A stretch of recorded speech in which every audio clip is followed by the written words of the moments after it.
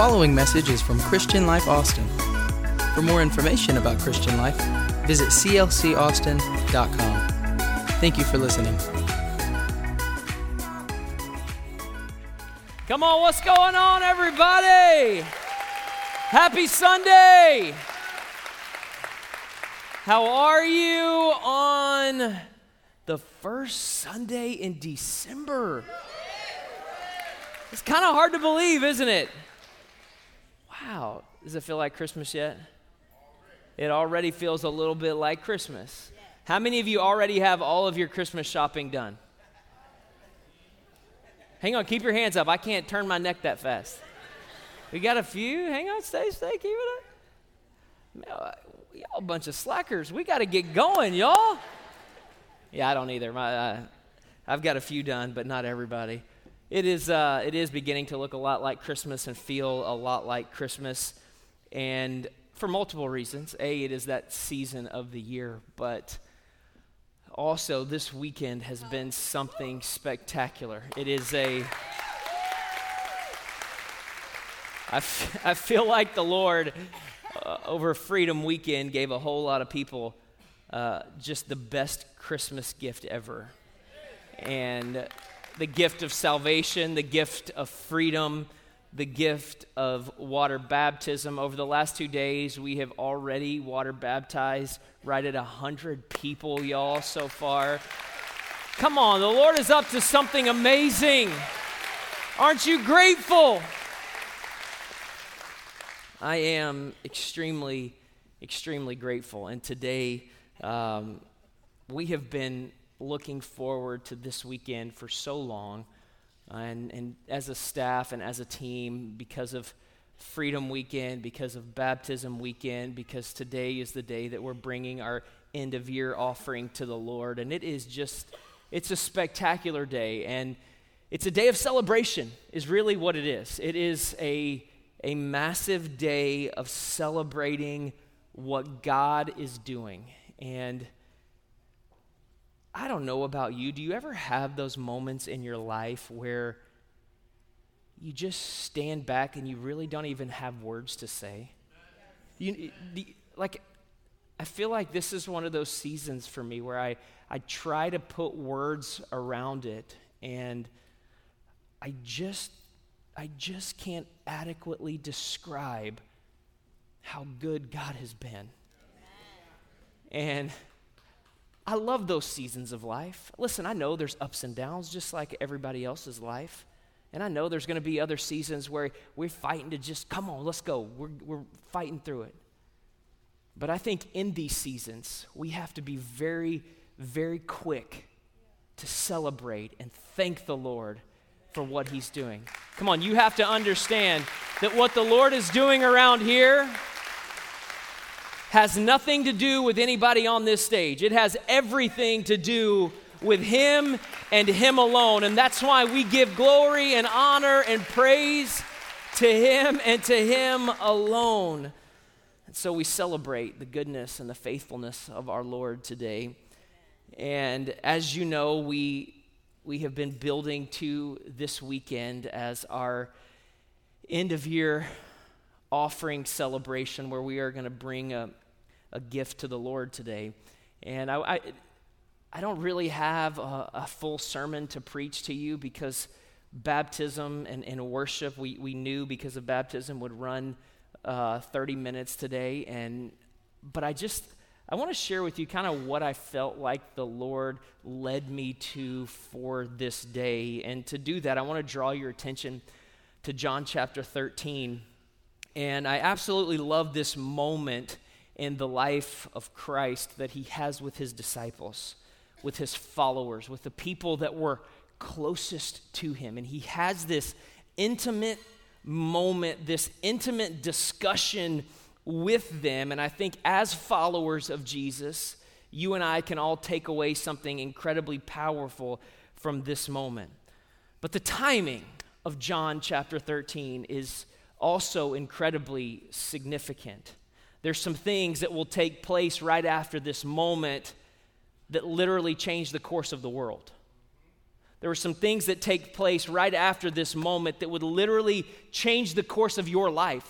Like not just some kind of fairy tale. I literally changed the course of all of our lives.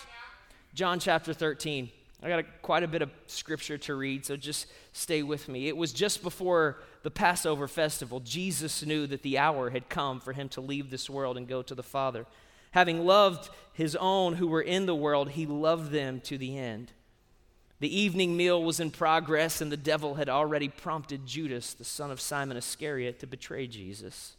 Jesus knew that the Father had put all things under his power, and that he had come from God and was returning to God. So he got up from the meal, and he takes off his outer clothing, and he wraps a towel around his waist. And after that, he poured water into a basin and began to wash his disciples' feet, drying them with the towel that was wrapped around him. He came to Simon Peter, who said, Lord, how many of y'all would respond like that? Lord, are you going to wash my feet? Jesus replied, you do not realize now what I am doing, but later you will understand. And Peter could not understand how Jesus had just taken this position, and it dawns on him that something just doesn't seem right. No, said Peter, you shall never wash my feet. Oh, you can tell Jesus what to do now. Let's see how that works out for you. And Jesus answered, unless I wash you, you have no part with me. Didn't go so well. Then Lord, Simon Peter replied, I love this. After he'd been rebuked by the Lord, he says, not just my feet, but my hands and my head as well. You just wash me, Lord Jesus, he says. When he had finished washing their feet, he put on his clothes and returned to his place. Do you understand what I have done for you? He asked them. You call me teacher and Lord, and rightly so, for that is what I am. Now that I, your Lord and teacher, have washed your feet, you should also wash one another's feet. So we're bringing out the basins of water. I'm just kidding. We're not. Some of y'all, I didn't cut my toenails in a week. That's gross. I'm sorry.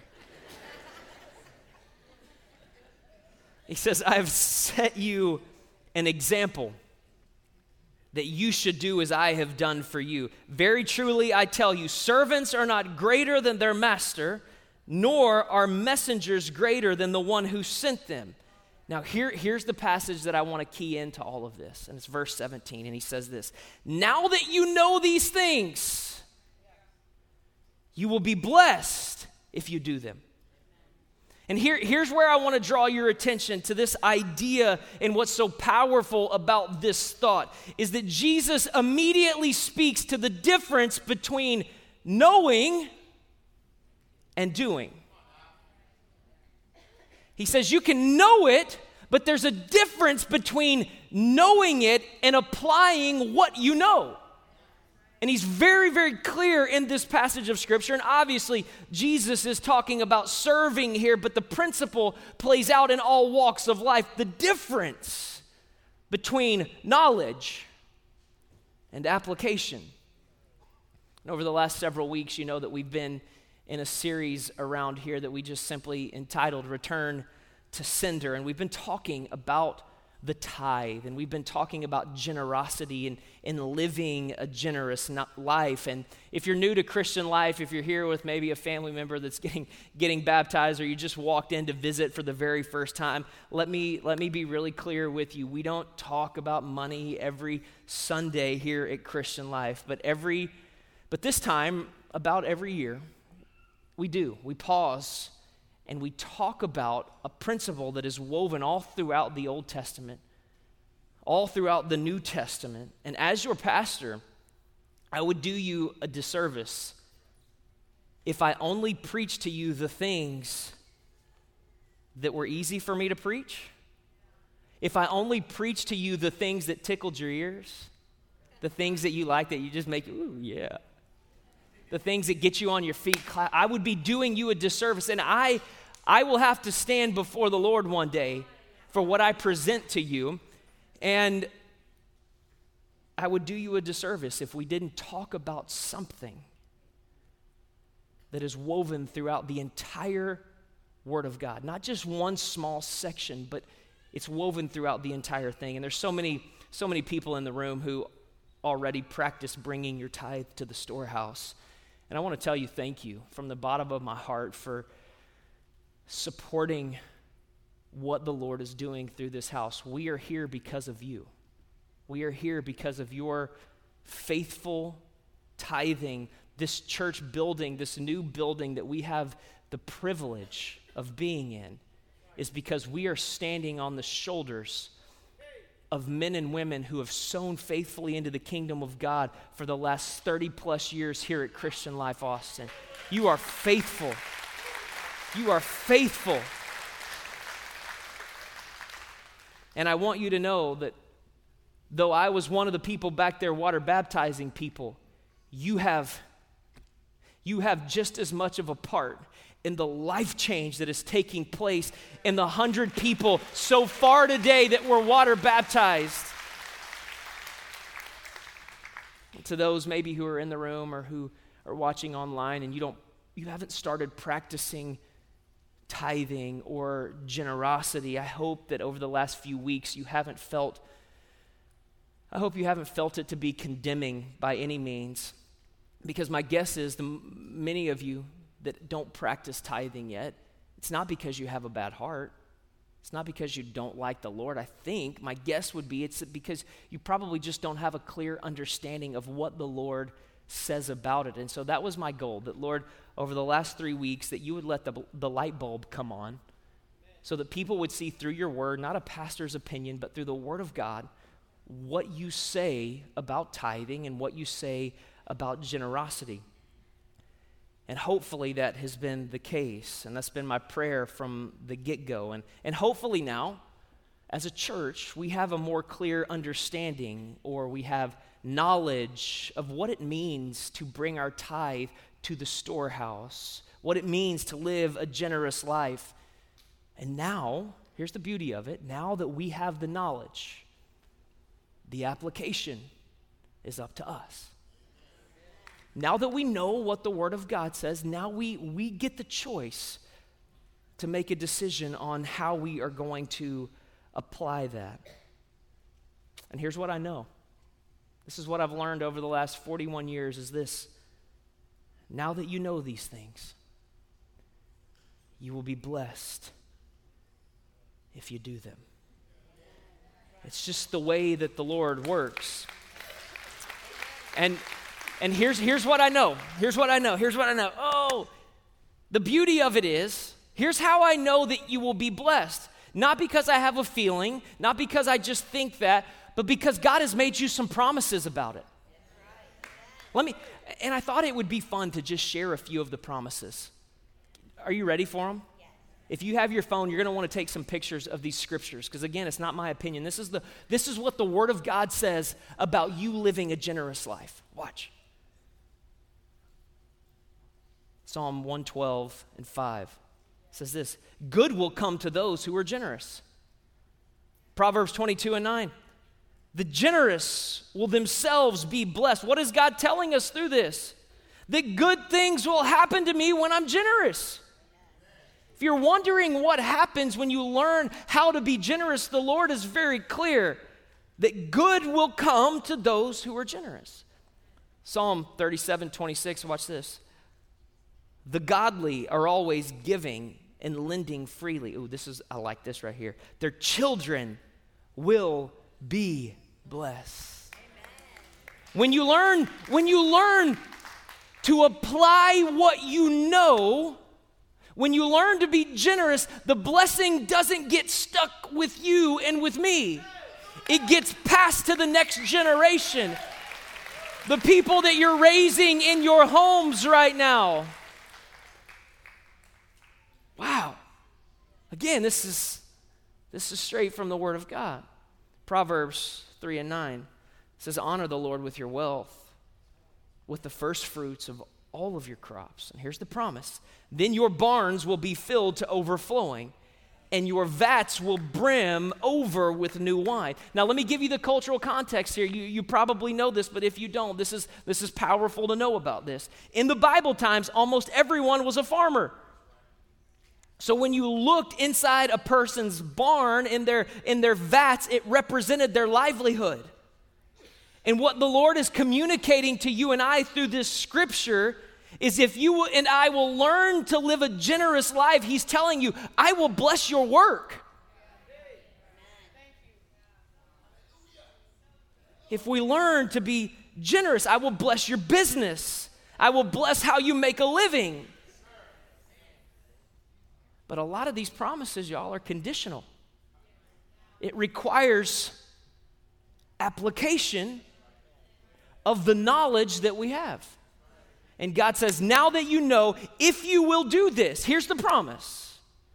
Proverbs, this goes along with what we just said, Proverbs 11:25. A generous person will prosper. Whoever refreshes others will be refreshed. Proverbs 11:24, the Message translation, I like the way that the Message says it. It says, the world of the generous gets larger and larger. What does this mean for you and I? You want your influence to increase? Learn to be generous. Guess what happens when your influence increases? You have a bigger sphere of influence, which means you now have more of an opportunity to share your faith with people outside of your small little circle. The world of the generous gets larger and larger. Philippians 4:19 says this, and my God, this is what happens when we learn to be generous, and my God will meet all of your needs according to the riches of his glory in Christ Jesus. Now, let me be very clear about this. Make sure you understand. He says, I'll take care all of your needs, not all of your greeds.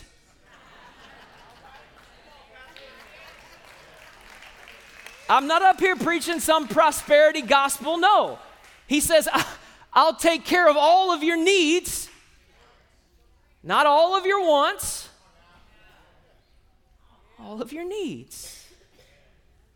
And there's so many more, and I don't have time to go through the dozens and dozens that are still sitting on the pages of Scripture today. But I thought as we kind of conclude our series on tithing and generosity that it's nice to know what the Lord does and how he honors a generous life. And it's just the way that the Lord works. He honors a generous person. As we close our time out this morning and we prepare to take and bring our end of year offering, I want to tell you a story. It was my senior year of high school. Oh, Lord, those were great days. Holy cow. And our family, my mom and dad, my sister and I, aunt and uncle and cousins, and a couple other family friends, our parents decided to take us snow skiing for the very first time. Man, I was pumped. I was excited. I wanted to go snowmobiling. That's what I was most excited about. It's funny how things you remember 20-something years later. We get there in Colorado, and some of the people already knew how to ski. I was not one of those. Like, put me in the ski school, bro. I need to learn what I'm doing. So I did. Ooh, I had those the bunny slopes down. Pow, pow, pow. I was like, I'm athletic. I play sports. I should pick this up. This should be no problem.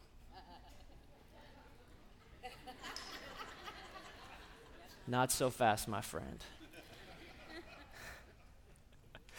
So I have a few cousins, and they'll probably be in the room today at some point, but they have a little more risk-taking in their nature than I do.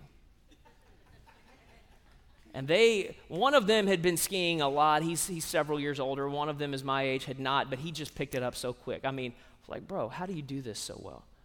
And They talked me into going off of I don't even know what it's called, a double backflip, diamond, purple, green mountain. I'm not sure.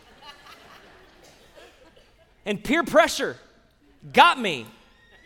Sure, I can do this. Let's go. Here we go. And I know, I'm like, this is crazy, this is crazy, this is crazy. I don't know why I'm doing this. Oh, here we're in it. And I'm going down, I'm going fast, and it hits me. Brad, you're going too fast. This is not going to end well for you. I was correct.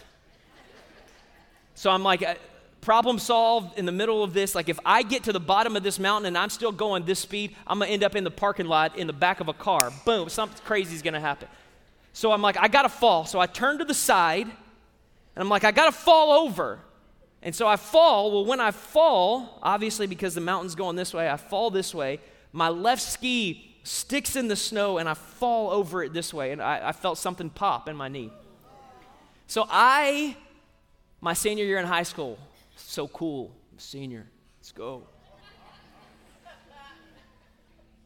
30 seconds later, there's the ski patrol.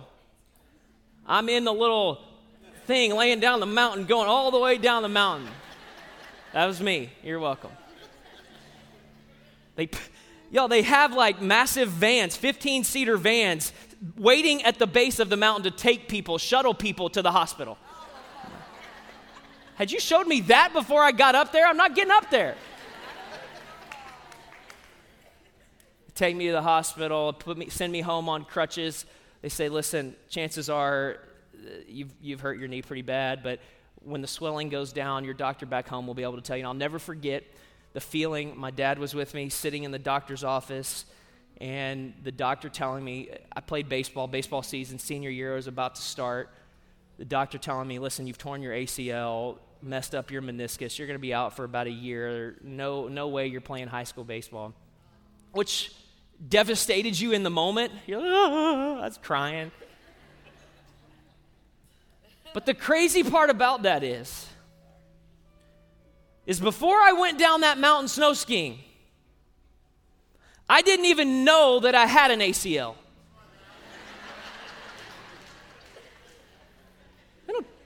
They didn't teach me that in the science class. I didn't take the elevated science classes. It's just the basic stuff. I didn't even know that I had an ACL. But here's the crazy part. They say that an ACL is about the size of your pinky. And something so small that I didn't even know existed debilitated my body when it wasn't functioning properly. And there's some of you in the room today as we prepare to bring our end of year offering that the enemy is trying to slip into your head and tell you that what you're bringing today doesn't matter. That it has no significance. And I need you to know that what the Lord has laid on your heart this morning matters more than you know. Here's what I know, is that we are better together. Every part matters. Every piece matters. Maybe you're not an arm today. That's okay. Maybe you're an ACL. That's okay. This little piece of fiber the size of my pinky that I didn't even know existed, because it wasn't functioning properly, debilitated the whole body. And I want you to know how much your gift matters today. That when we as a church don't do our part, whatever that part is, no matter how big or how small, it's your part that allows the body to function at maximum capacity. It's your part, you playing your part, me playing my part, that allows the body of Christ to walk out the potential that God has in store for Christian Life Austin. And if you don't play your part, and if I don't play my part, we're not functioning the way that the Lord wants us to function. So I want you to know today that what you're bringing to the Lord matters. And you playing your part. I said it just a moment ago to those that have sown into the house for 30 plus years, that they are just as much a part of the water baptisms and the freedom and the salvations that took place over this weekend. Can I tell you today, you are making a difference in the lives of other people. When you sow into the kingdom of God, people's lives are being changed.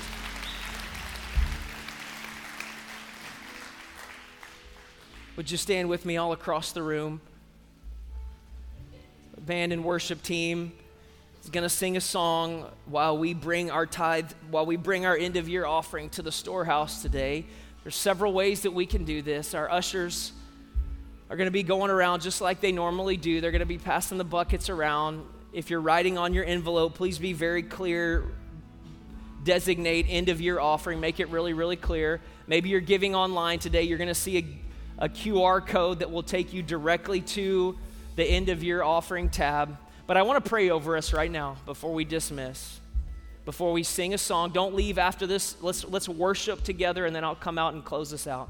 Lord, we love you today. What a joy it is. What a joy and an honor it is to bring a sacrificial gift to you today. And Lord, we hold it before you and we tell you, take it and use it for your glory, Lord. Let the seed that we're sowing today multiply it, Lord. Take it and use it beyond what the number says, Lord. You can take it and break it and bless it.